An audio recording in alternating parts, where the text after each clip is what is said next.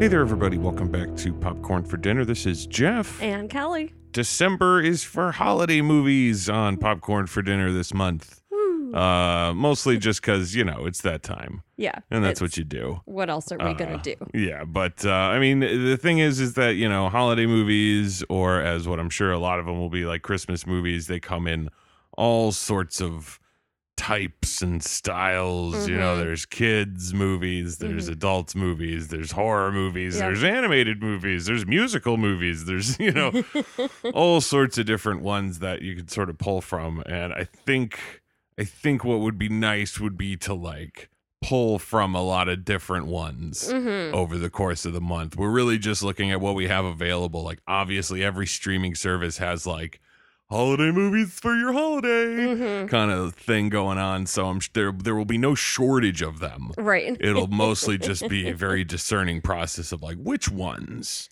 Well, we can and eliminate... at least slightly discerning, I guess. Yes. We will be eliminating all Lifetime movies. Yeah, we don't need a Christmas Prince or some shit like that. That doesn't need to happen.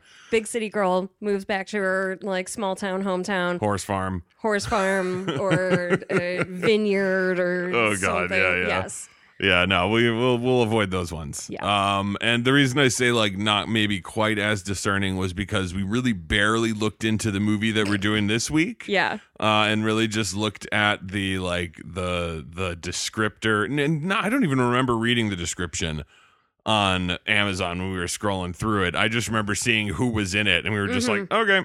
Yeah. And we just went about with it. So it was you had a feeling of what it might be like going in just based on the people that are in it, but I feel like it was definitely interesting. It was not quite what I was expecting. Yeah, and there's just there's I think there's plenty to talk about. We'll get into it. Yeah. Because the movie that we did for the first week here in December is the 2014 American black comedy film A Merry Friggin' Christmas, starring, holy shit. Right? This just keeps going. I know. Starring Joel McHale, Robin Williams, Lauren Graham, Candice Bergen, Clark Duke, Oliver Platt, Wendy McClendon Covey, Tim Heidecker. Yeah. I loved seeing Tim Heidecker in this movie. I thought that was one of my favorite parts of the whole movie.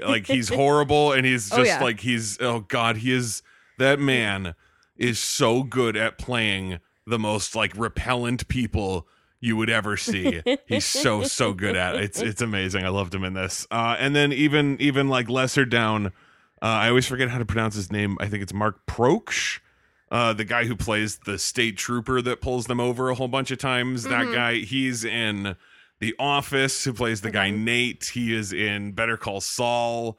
I love that guy. He plays such a good meek weirdo guy. So for him to play the goofy Wisconsin state trooper is absolutely perfect. I thought that was great casting. But just holy and then the shit. Kid. Did you recognize Rance? Eventually. Oh, that one. Mm-hmm. Yeah, the kid from Super 8. I just wrote Super 8 into my notes several times. He was also in, I'm pretty sure it's the same kid in This Is 40. Oh, yeah. That they make fun of a whole bunch for his teeth. Mm-hmm. And then she, Leslie Mann, yells at him. Yeah. And makes him cry. Yes, I do recall that. Yeah. But I wrote Super 8 because that's what I remember him from. I was thinking the other kid, the kid who plays Douglas, the main little kid in this movie. I was looking at him and I was like, what the fuck is this kid in? And then it finally dawned on me. I looked on Wikipedia. He is the little kid in Looper. The kid who eventually will grow into become the murdering crime boss or whatever. Yes. Yeah, he's that kid. Gotcha. I was like, I thought he looked a little sinister. There's something about him that just has that look, but it's probably just painted from seeing Looper. Mm-hmm. But legitimately, what a fucking awesome cast of people. Seriously. So you kind of go in feeling this should probably be pretty good, right? And from things that I read, according to Joel McHale, one of the reasons that he wanted to be in this movie was because Robin Williams had agreed to be in this movie. Mm-hmm. That's what I sort of feel like the reasoning is for pretty much everybody. Yeah. And from things that I read, according to Joel McHale, one of the reasons that he wanted to be in this movie was because Robin Williams had agreed to be in this movie. Like, that's what I sort of feel like the reasoning is for pretty much everybody. Like, I think Candice Bergen also had that thing where it's like, I'm not in a lot of movies. Like, I don't do a lot of movies. And I wanted to do this to be in this specific movie for that reason. Because in the end, unless things got like cut out of the movie or it got like ridiculously changed around after Robin Williams' death, because this was the first movie to come out after he died, like, unless there's a bunch of shit on the cutting room floor, I was like, this is barely a movie. Yeah. There is so little going on at any given time that when they cut away to the family, like, because the main plot, just to like get the descriptor out of the way, Joel McHale's character, Boyd Mitchler, and his family must spend Christmas with his estranged family of misfits. Upon realizing that he left all his son's gifts at home, he hits the road with his dad in an attempt to make the 8-hour round trip before sunrise.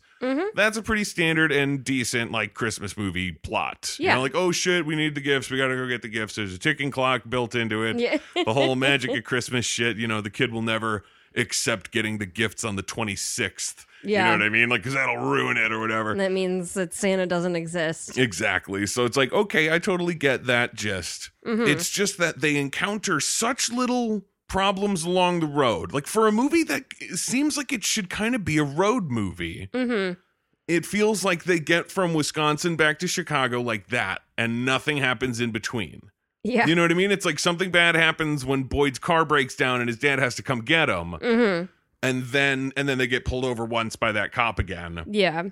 Because the speedometer was broken. And then they just get to Boyd's house. You know what I mean? And then there's a problem at the house. But the whole trip apparently went fine. All the rest of the driving was cool. Everything was fine. You know, maybe there was a little awkward silence because dad and son don't get along. But for the most part, the road trip goes surprisingly well. And you don't really see, there's no complications in that matter. I thought that was kind of like just weird. Like, oh God, they're already here. Yeah. And they're going to, okay, wow. And when the movie is 82 minutes long, and really without credits, it's kind of like 75 minutes long. There doesn't seem like there's enough here to put a whole movie on. And you kind of feel that with the rest of the family's little side stories that stay at home. Like, I dug Lauren Graham and Candice Bergen hanging out in the attic together, getting drunk and looking through shit. Yes. I wrote in my notes, I had like, I love the girls in the attic stuff. Every time it comes back, I'm having a blast. I love those two. I adore Lauren Graham. Oh yeah. She's 100%. She's so great. Like, she's perfectly like bubbly, but also like really like down to earth and and real and like just not like an airhead or anything. Just like just cool. Yeah. It just seems like a really cool lady. She makes some great faces too. Like, she's so expressive. Yeah, I was sad. Like, it felt like the beginning of this movie was so short. It felt like there was no first act to this movie. Yeah. You know what I mean? Where all these characters that we eventually are supposed to give a shit about get introduced in a better way. You know, because it was like, there's the opening of the movie where it's Boyd as a kid talking with porn stash Robin Williams. The like flashback Robin Williams, where to make him look young, they just kind of like keep it a little out of focus. Don't look at him directly. Show him like over a kid's shoulder, but don't like show Robin Williams right up in his face. And also give him super long hair and a porn stash. Yeah. So that it's like 70s Robin Williams. He's young. Look how young he is. I thought that was kind of funny, but I was like, okay, all right. Whatever. I'll roll with it. But it starts with that, and it's like basically just describing how Boyd's dad like ruined Christmas for him because he's all like, oh, let me tell you the real thing. Christmas is all bullshit. The world's bullshit.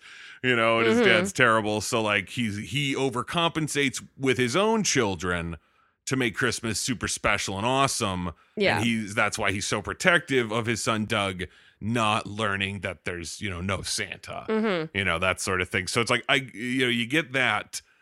And then it immediately goes into him getting like the phone call from Clark Duke, from his brother Nelson. Yeah. The character winds up being a little like, this is just silly for silly's sake sometimes. Like, and then he gets like a monologue at the end as though he like really learned a lesson. And it's like, you kind of just like fell into having a baby and now you're giving a speech about like fatherhood. It's like that's not ringing true to me. And he just like immediately calls and he's like, hey, yeah, I scored a kid. Yeah. Scored himself a kid. That's how he says it, which I think is just adorable. And he tells Boyd that he's going to have like the christening or the baptism or whatever the fuck on the 24th and January or February. He's like, no, Boyd, December. He's like, but that means I'd have to spend Christmas with. And then it's like immediately into the trip. Yeah. You know what I mean? They're immediately like it goes to Robin Williams as Mitch Mitchler. Virgil, as they say in the movie, is his real name, but he goes by Mitch. He is not Mitchell Mitchler. Yeah, exactly. That's what I thought. I was like, what a name. So then they're sort of immediately kind of off and to the house and off to see his family. There's the brief scene that sets up them leaving the presents behind, you know, where he's like got the big old present and then Doug's gonna come out of the room, so they have to hide it so that he doesn't see it. And then that's how they forget it. Yeah. But then they're kind of already off and on their way, and there's this whole subplot that eventually comes into play later, silly enough, about her being like an ESL teacher. Yeah. And, you know, and I was like, why? Not that I needed like an entire scene of her teaching a class or something, but the fact that there's like a character that shows up later related to her backstory, like I just felt like she should have been introduced a tiny bit more. You know what I mean? Like maybe she should have been like on the phone with that guy, talking to him about something, you know what I mean? Because in the end, it just winds up being like, oh, one of my ESL students is going to watch the house while we're gone. And then they move along, and then it's like, oh, here's that guy. Like, they took all the kids' presents for some reason. Just because they don't understand English means they don't understand, like, not going through people's things, I guess. It's like, that whole bit was kind of strange. And the fact that it just winds up not mattering at all in the end. Like, you know, for a moment I was like, oh, okay. You know, in movies like these, it feels like there's a moment where, you know, it's like, oh, we have this goal, we need to get the presents, we need to get them back, we need to, you know, and then that there's going to be a moment where it's like, oh shit, it's no longer possible at all, and you have to figure out a new thing, you know, that it's not, that you can't just finish the mission as it was started, like get toys and bring them back. It's like, oh, toys are gone. Yeah. Now you have to finish the mission. You have to improvise. You got to figure it out. And then in this case, it was really like, oh no, the toys are gone. Thankfully, they didn't open the one important present, though. Yeah. So I'm going to go get that one, and we'll take it back. No harm, no foul. Everything's cool. Like, wait, what? Really? None of that? Okay. Like, they took the box out of the closet. It was in the closet, so they took the presents out. They put that one aside. They opened every other box, and they just didn't open the one with the sled in it or whatever. Yeah. Lucky for Boyd, I guess. Yeah, I guess. The central... like the point of the movie essentially is that whole relationship between Boyd and Mitch, Joel McHale and Robin Williams, which sounds so great. Yeah, it really does. And I felt like their exchanges were written just too by the book. You know, there just wasn't enough to let either of them really shine how they could have. Yeah. You know, there was a specific moment when they're in the truck, or no, it was in the house. Like they get to the house. The cousins are shitty. The little kid cousins are like pieces of shit. Yeah, they are. His sister is dating a moron. No, who is married to the moron. Yes. Who flashed his dick at a bus of old people and is a sex offender. Someone double dog dared him. Yeah, exactly. Tim Heidecker, amazing in the role. He's perfect as a horrible pervert. And I don't even remember exactly what it was. Oh, it was the fact that that he didn't want his kids, Boyd didn't want his kids eating like red meat or whatever. And so Mitch, obviously being the like, I wrote them as Wisconsin nightmare family. Like that's what I thought of them as. Where it was just like, oh God, I don't blame you, Boyd. I wouldn't want to fucking be here either. Like this seems awful. And then when Mitch starts berating him for like, oh, you should have him eat meat, or you're making them wussies, or whatever the fuck he was saying. And then some really not great insults to be thrown around, especially if this had been like 10 years earlier. Oh yeah, some of them would have been. It was just a lot of Robin Williams calling him lady names. Yeah, you know what I mean, and that was pretty much it. Like calling what's him Gladys? tranny. Oh like, yeah, that was a little too far. Yeah, like, probably. But it was the fact that, you know, he says whatever about the kids not eating meat or something, and so Boyd says to him, "Don't tell me how to raise my kids." And then Mitch responds with, "Don't tell me what to do in my house." And I was like, oh my God, we've seen this a billion times. You know what I mean? Like, this scenario is so old hat. Yeah. You know, like, what are you giving to me, new movie? And it's like, nothing. I'm just giving you that, and I'm hoping that these two can charm more out of the script. And it's like, unfortunately, they don't. Yeah. There's very brief moments where they each get to kind of shine through. Yeah. You know, the moment towards the end when Boyd really digs into Mitch, you know what I mean? When he finally, you know, there's that great moment where he's like, "What, are you sensitive all of a sudden?" And I wrote down like, "Yeah, you son of a bitch. Yeah. You've sucked this whole movie, Mitch. You're a piece of garbage." Yeah. And a lot of the things that we learn about Boyd's childhood make me hate you and your wife a lot. So like, I don't feel any pity or sympathy for you. So when he's ribbing you and you're like, "Oh," and getting all pouty, it's like, "Oh, what? Now you can't take it? You could dish it out the whole fucking movie, but now you're a crybaby. Fuck you." Like, it really, I was like, I'm against you, even though you're Robin Williams. Yeah. I do not like you, and you have not earned the redemption that you get by the end of this movie. It bummed me out. Like, it was just like, he's just such the stereotypical macho, manly dad asshole character. And I liked the twist on it of that being played by Robin Williams, because that's not really what you would think of. You know what I mean? Yeah. You don't think of Robin Williams as the dad who goes and shoots a squirrel and feeds it to his kids. Like, you know, like, it was a fun twist. I don't know. Yeah. And in a similar vein, Joel McHale was playing a role that is atypical of like super straight-laced, not the sarcastic smarmy bastard, you know, which is why that scene towards the end felt so natural for him. Oh yeah, where he starts really digging into him. It's like, oh, there he is. Yeah, there's Joel. There's Joel. Because he is. It's he almost was Boyd most of the movie, but that was Joel. It is kind of like almost silly how like smiley and like good natured he seems with his family, where it's just like, I can't help but think that it's all cynical and an act because it's you. But no, you're supposed to be like the really good, attentive dad and husband and all that. But like, yeah, him going back to this house, this family, this garbage that he puts up with, like, these types of movies will always sway towards family.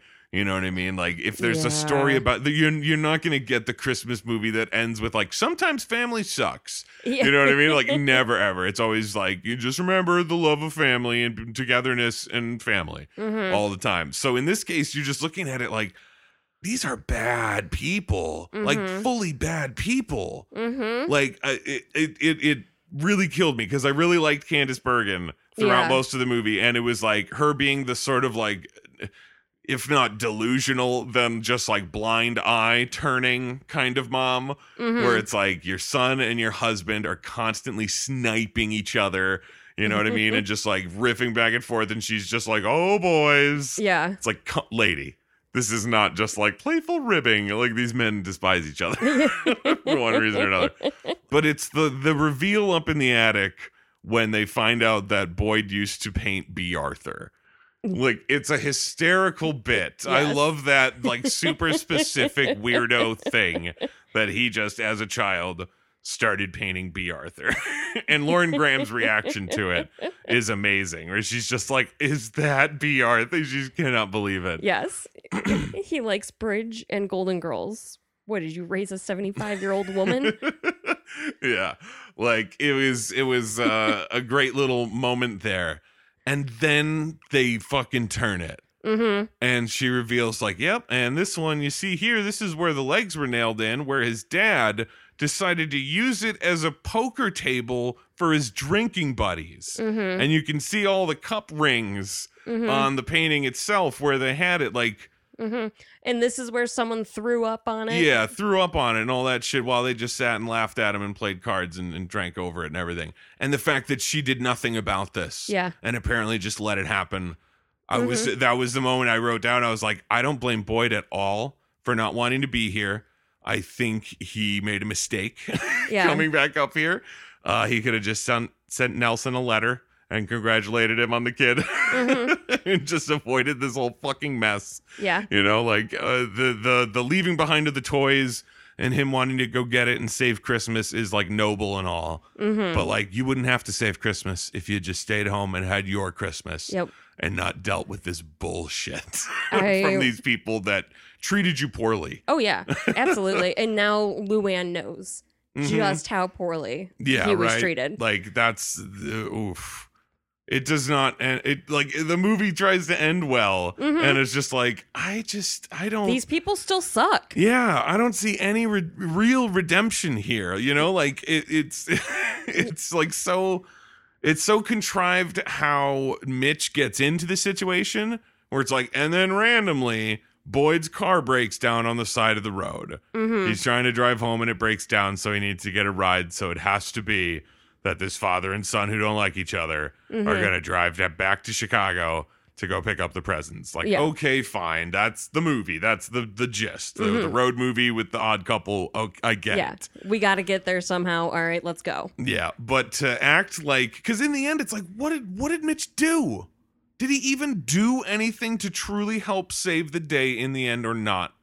I mean, other than the incidental thing of having Doug put bourbon out for Santa, that winds up being the favorite drink of the hobo that they let storm in the front door and greet children, who's been asking for bourbon the whole movie and sees the bourbon and drinks it. And that helps Doug believe that it's Santa because his grandpa, his alcoholic grandpa, told him that Santa loves bourbon. Yeah. So when he drinks the bourbon, he believes the story. Right. But I'm not willing to give Mitch credit for that. Like, oh, that helped. That saved the day. There's a redemption story there for you. You know, like, the closest I can think of is that Mitch offered to take the fall for them thinking they killed Santa. Like, take the fall for Santa being dead. That's right, because they do run over this hobo Santa at some point. Or at least run into. Yeah, the hobo Santa thing, it's so strange to me, because like I was trying to clock it the whole movie as it was like happening, because it was like, okay, at the beginning Doug gives hobo Santa $1, and I was like, I didn't quite recognize him as Oliver Platt at that point. There was a point in the movie where I was like, oh, that's a guy and not a real guy, but you know what I mean. Like, that's an actor that you get for that role because there's someone, not just random big guy to play hobo Santa. Right. So it's like, okay, so this is like an important person. When he shows up the next time in the bathroom at the gas station. And he talks to Boyd and asks him for bourbon and blah, blah, blah. And he does that joke, the European joke and whatever. Yeah. So then when Mitch goes into the bathroom and comes out and says that he didn't see a Santa in there, I was like, are you serious, movie? Are we really going down this route that this is like somehow like the real Santa? Yeah, and he's disguising himself. Yeah, like, is that really what we're doing here? Like, it does seem strange that they ran into this Santa out here as well as at the place where they were seeing Santa, that Doug was able to give him the $1 or whatever. You know what I mean? Like, because like, that was in Illinois. Exactly. Yeah. So it was like, was he following them? I think if I saw the sign right, I believe it was Western Springs. Nice. I did not notice. But like, okay, so did he follow them up here to Wisconsin? Is it just total happenstance that they see him again? Why have they seen him again? Like, how is this going to come into play later? So then later when they run him over and he's laying there in the street almost dead and they keep trying to come up with all the different reasons, I kept writing down. I was like, did they kill Santa? Do they want to dissolve Santa? They're gonna chainsaw Santa. I was like, is that really where this movie's going? That this hobo followed them to get killed for them to do some horrible act here at the end? Yeah. Like, this is way dark and way weird and oh my God. So obviously, you know, he's alive and he helps them in the end and he pretends to be Santa and he gives the kid the gift and the magic of Christmas is saved and all that bullshit. But I was just like, wait a minute. So they somehow ran over that same Santa hobo? Mm-hmm. So is he supposed to be that makes a little hobo? bit more sense because he hadn't traveled as far. I guess if they're using the same route to get back as they did to get there, then they might feasibly run into him again. Yeah. No pun intended, I guess. But yeah. Okay. I mean, yeah, I guess so. It just seemed like, this seems like magic. This seems like, why is this dude somehow showing up everywhere? And then in the end, it's like, no, he's just a hobo who loves bourbon who's just hanging out and doing Santa stuff, I guess. Like at the end, I just wrote like, good for him, but like he's not the real Santa. So who is? Is he is he just a hobo? And they're just letting him in the house? Like, why did he care? You know? I don't know. Maybe he's a hobo, magic. But I don't know.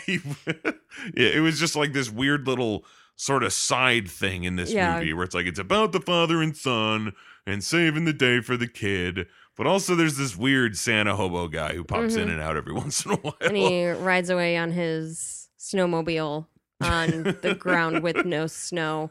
Yeah. It felt like they just spent too much time going back to stuff with the family that I didn't care about, and that they could have spent with Joel McHale and Robin Williams like riffing off each other or something like that. Like it's just, man, this movie was missing scenes of them together more. Yeah. You know, it was like they had a couple of them, but they were so just average movie stuff. And then something happened, you know, they get pulled over by the cop, and then the cop reveals that Nelson's in one of the porta potties in the back. Yeah. It's like, oh, Nelson's stowed away with them. Look at that. As soon as the mom mentioned that Nelson falls asleep in places when he like runs off. Yeah. I was like, oh, so he fell asleep in a porta potty. Like He's back there. You're just waiting for him to reveal it. Yeah. I called that as right away. I'm like, yep, that'll happen soon. Yeah, I was a little bit like, I was like, what the fuck is this movie doing? It feels like it's just spinning its wheels. Because when they like do that and they're like, oh, when Nelson's missing and we looked in the places he normally goes and we can't find him, and then they go out into the street and they see there's that thing in the road and they think it's him sleeping in the road, and then the truck runs it over. The truck that has Matt Jones in it, who plays Badger in Breaking Bad, who was just like that dude, and the other dude I recognize, I don't remember his name though, but it's just like two like famous people for the hell of it. Yeah, like they could have played characters in this movie just as well as anybody else, you know what I mean? But like just for that literal, just them in the truck, like singing to each other is all they shot. Yep. Like 30 seconds of footage maybe. And then they run it over and you're like, oh God. And then it turns out to be that Santa decoration, and it wasn't Nelson. Right. And I was like, so what? So they're just not going to go anywhere? Nelson's just going to pop up later, I guess? I don't understand what the fuck was going on with the stuff with the pickles. That was such time-wasting crap. Where it was like, oh, the one kid, the tooth kid, is a competitive eater just to give him a quirky character trait. Yeah. So that he can chow down a bunch of like rolls at dinner or something and everyone can be impressed. Yeah. So then he dares Doug to eat a whole bunch of fucking pickles, and he downs them all, and then it turns out that they were jarred in like the 70s. So then how does that girl know that like 74 or whatever was like the Nixon administration? Oh yeah, well, see, that's the thing, is that they don't, you know, if they introduced the characters a little more and she was shown to be some like brainy little nerd, then that might be in character. But they really don't. It's just like, here is our daughter, here is our son, here is my wife, here we go, here is my house, here's my family. Yeah, and you're just there and you're like, oh, okay, I guess. Well, what's everyone's deal? Nothing? Okay, whatever. You're just you know a what I mean? family. Yeah, it's just like there's nothing to it. Like, what did the sister do? What is her job? Where does she live? Does she live with them? Does she live in another place? I have no fucking idea. Yeah. You know, they have, there's nothing. You have no clue. Like those cousins, do they live in that house with everybody? Is this an everybody in the house thing? Does Nelson live there? No, he has an apartment, right? Didn't they show him in an apartment? Or was that shot earlier in the movie in the kitchen of that house? I have no idea. Yeah. There is no placement of who, where, any of that shit. Yep. You're just there and they're there. Yeah, all we know is Boyd and his family live in Chicago somewhere. Yeah, exactly. And that's really the gist of it. It's really strange that they're just sort of like, there you go, here's everybody, and then here we go, and here we're going. One thing that I did find funny about Nelson, like I like Clark Duke, it was more something about him that I thought was funny, was how righteous Mitch gets about him, like him being injured serving his country. It was like he went to basic, he fell off a truck and hit his head. Yeah, got some slight brain damage. Yeah, got a little bit of brain damage, and now he's back, so he never actually served. But Mitch is very adamant that he's a hero who got hurt serving his country. Freaks out on people saying otherwise. Thought that was good. I did think it was just really silly, that whole English as a second language subplot and Nelson being like being discharged from the military thing coming together at the end there. Where it was like, oh, so the people who are Luann's student's family, they're all from Afghanistan, which thankfully Nelson learned the language. Yeah. So he can sort of speak to them. There's obviously like I saw it coming a mile away that he was going to say something that made them like panic or freak out or whatever, because his only command, like all he knows are like military commands, are like hello and like get down, shit like that. But I thought it was just like, especially considering the fact that nothing comes of it, because there's really nothing more that they can do. It's like they open all the presents, it's done. Yeah. Nelson being able to talk to them doesn't help us at all. Let's just take the president and leave. All of this seemed a little pointless. You know, this whole roundabout thing of like, Nelson has PTSD, so then he runs away when people get yelly. So then he runs and he hides in the porta potty, which leads him on the trip with Mitch and Boyd so that he can be there to talk to the people in their language to really do nothing. Yeah. Anyway, you know, it was like, oh, wow. I was hoping that would all come together better, or there'd just be more to it or something, you know, like if he didn't see the present somewhere and he had to ask them where the present was, and then he had to have Nelson ask them to tell him where the present is, and they said they gave it to someone who drove away and they got to find him or something, you know, if there was something going on in the end, but it was literally like, okay, I guess we'll just take that one over there. Yeah. Peace out. We gone. Like, what is going on? This is so bare bones. I was honestly really expecting more out of it. I made a note calling Nelson is going to be in one of the porta potties. Oh man, did you notice his? I mean, I'm sure you did. It's not like it was all that subtle, but the Crap King license plate, on his truck, CRP. KING.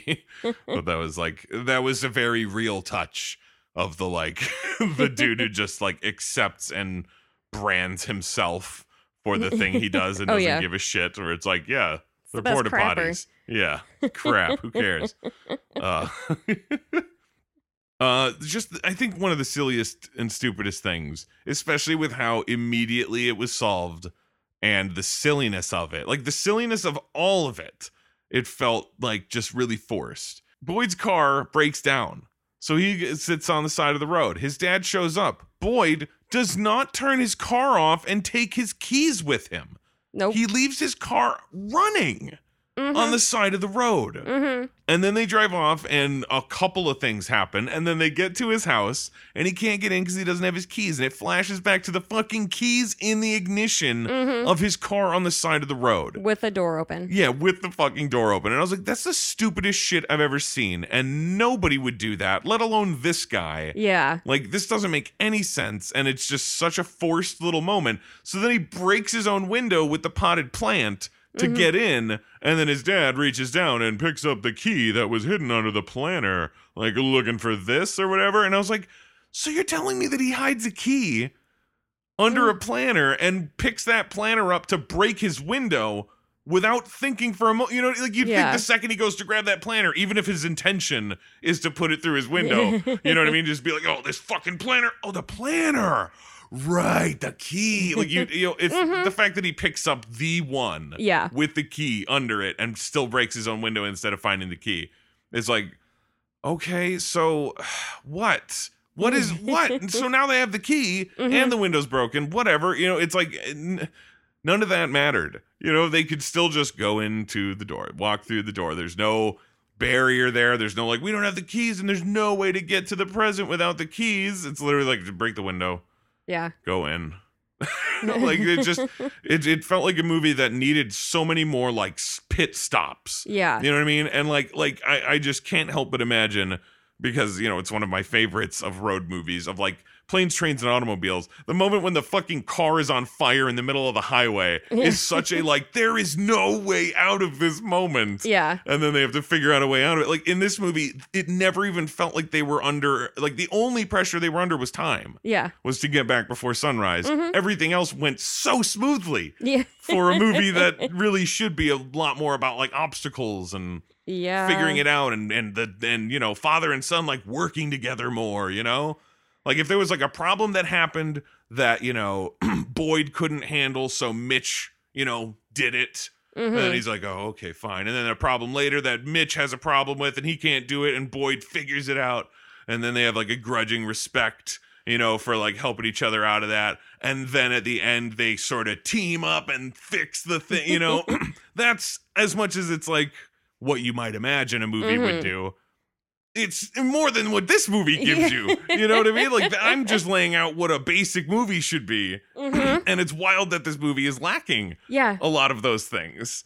It was like, it honestly sort of felt, especially with the length, like a really long pilot episode to a TV show about the estranged son who comes home to the weirdo family and then, learns to love them again. So maybe he like moves closer by or something. And then the rest of the series is them living together, but this was the pilot of how they started to reconcile. And then eventually there'd be the episode where he really confronts his dad about the B. Arthur paintings and shit, because there's no reason he should get off that easy. Yeah. Because that was some bullshit he pulled.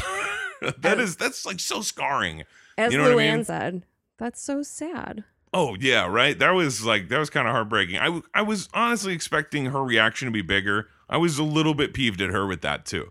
You know what I mean? Where it's like, that's a cruel thing to do. Too. Okay, I guess so. But like, you'd think like, especially if she doesn't really know this side of the family that well, it's not like, we hang out all the time, so we're kind of friendly. In this case, it's kind of like, hi, meeting all these weirdos that we don't see all the time. Yeah. And then being like, oh, holy shit. What the fuck is wrong with you? Like, you think that would be the reaction. I don't know. She's trying to downplay it because it's Christmas and, they're stuck there. Because her car's broken down on the side of the road and her husband's in a truck with her father-in-law. And yeah, I guess so. If things go south, you're saying that she can be buried in the backyard. Yes. I mean, we already know that there's a gun in the house. Yes. Something that I thought was like, yeah, okay, maybe that seems a little harsh. But again, I mean, we kind of went into it because it's the moment with the whole like, oh, now you're fucking sensitive or whatever kind of thing.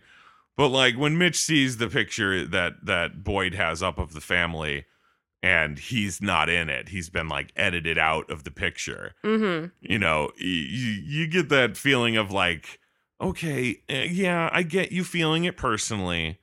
However, there is your entire history as a father. Yep. To sort of take into consideration here, and also the very valid point that Boyd points out, where he's just like, you're wearing a fucking t-shirt. The like Crapper King shirt. Oh yeah, shirt. The Crapper King shirt to a family event for the family portrait. Like, that's what really got me about it. If it was like, that was a picture at our family reunion and we were all together and we took the picture and then Boyd was like, I don't want him in it. Yeah. That's one thing. Yeah. The fact that he says that this was a family portrait, as though they all decided, like, we're going to get together. We're going to get this portrait done. It's a big thing. Yeah. And he still shows up looking like that. You're like, yeah, you know what? No. He can exercise the right to cut you out of the picture. Oh, yeah. If they went to that much trouble and you came up and you looked like that.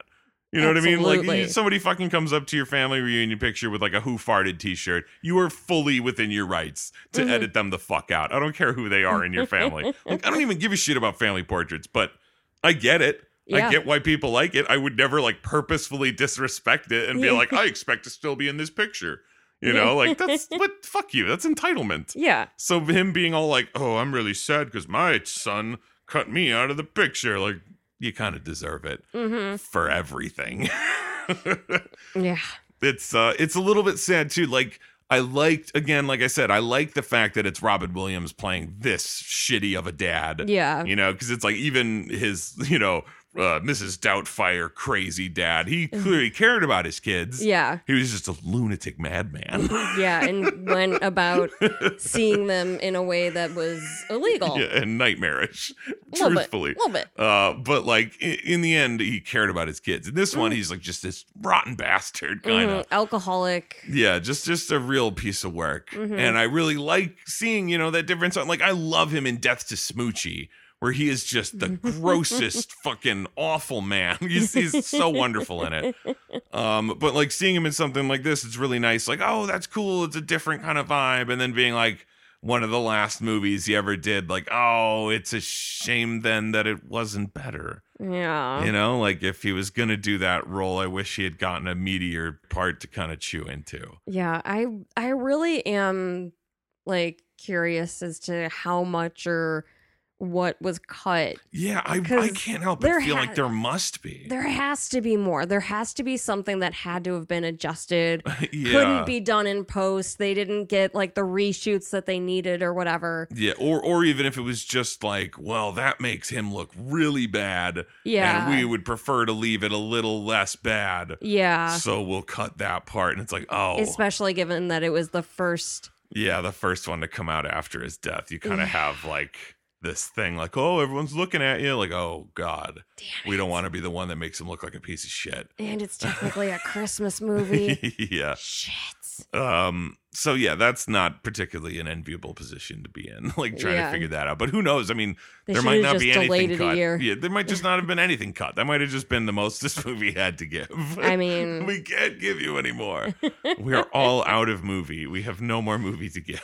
It should have been so much better given the cast. Yeah. You know what? In the end, looking at it, what it makes me think of, especially just like how horrible Mitch is as a dad, without a very specific voice to it, I feel like it just does not work as well because it feels so much to me like Papa Titus. You know what I mean? Chris Titus's dad. Like the scenarios that you hear are so similar, and it's just the way that it's done that leaves you feeling so terrible. Like this one, you only feel awful for Boyd. Yeah. And there's absolutely no flip side to it. And you don't even necessarily find Mitch funny in the shitty things he does. You know what I mean? Like him using that as a table for his drinking buddies never feels funny in the movie. No. It just feels devastating. Yeah. You know what I mean? But then there's a very similar kind of thing in Titus, when Titus, him as a teenager, which is always hysterical. Like that layer always makes it funny too. Yeah. But when he comes home and his dad is reading his diary as like a performance piece to his drinking buddies around the table, but it's hysterical because of how it's played, even though it's roughly a similarly, destructive act. So it's like this one just felt like they wanted to be that like wacky, subverted, like this is for the screw ups kind of movie. You know what I mean? Like this movie is for people who are kind of fucked up, like who like things a little different and weird. But they also didn't go all the way. Yeah. And sort of just made it as bare bones and simple as possible. This is not nearly as like raunchy and subversive as it wants to think it is. Yeah. It really winds up just being a like, love your family.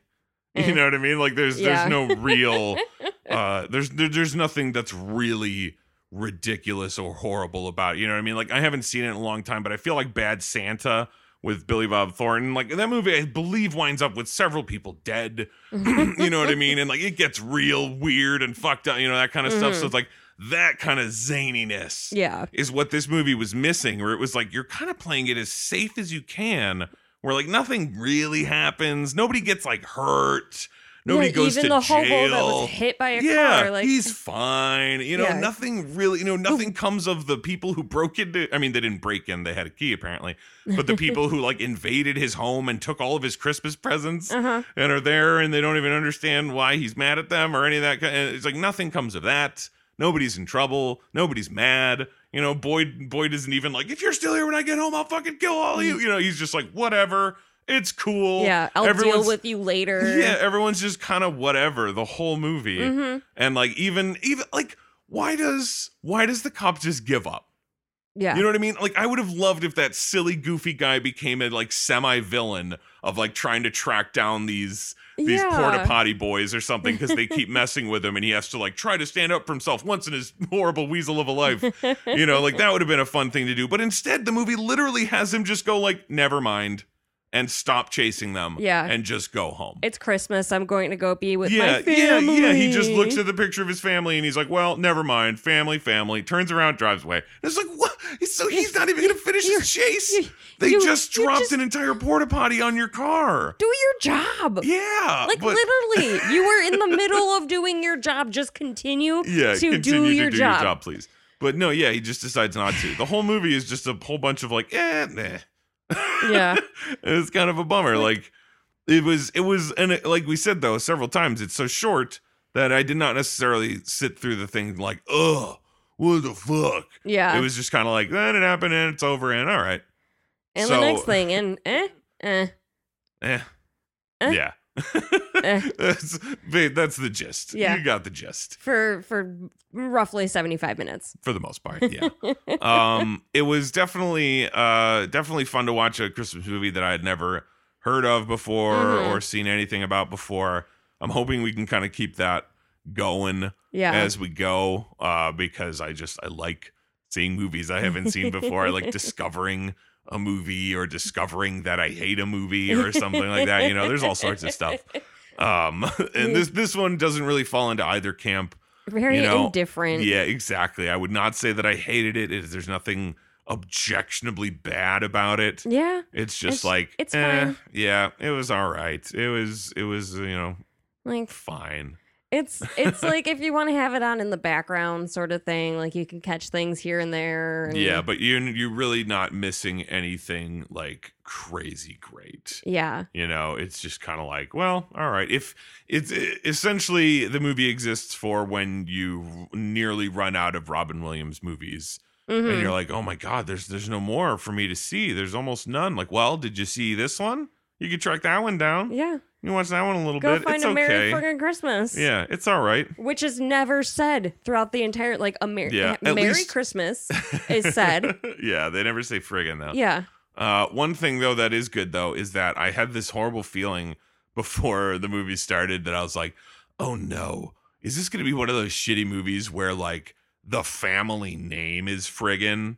Oh, you know what I mean? Like one of the like a Merry Friggin' Christmas. Like here's Frank Friggin', here's Francine Friggin'. Like, oh fuck, no, don't be one of those movies.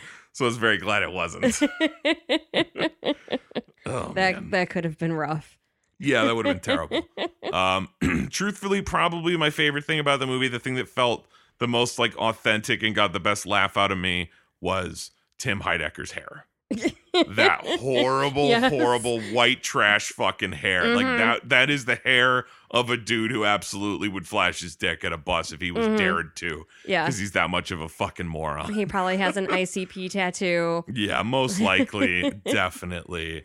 It's hysterical. That's easily like, other than Lauren Graham being adorable as always. I will never like, unless she ever put in a really terrible performance, I don't think I could ever not enjoy watching Lauren Graham. Right. Like even if her character would be like a bitch, like if she's ever played like a villain, I almost would want to see that. Like that would be amazing. Let's see what she could do being a horrible bitch. That'd be awesome. But yeah, like it's so strange. It's like not very objectionable of a movie. Yeah. It's not full of horrible things. It's just not full of enough good things. Yeah. I think that's really what it comes down to. Yeah, it's like there's everyone's performance is fine. Yeah, for the most part. You're just sitting there waiting for like something to be like, oh, but there's that sequence, or there's that scene, or there's that whatever.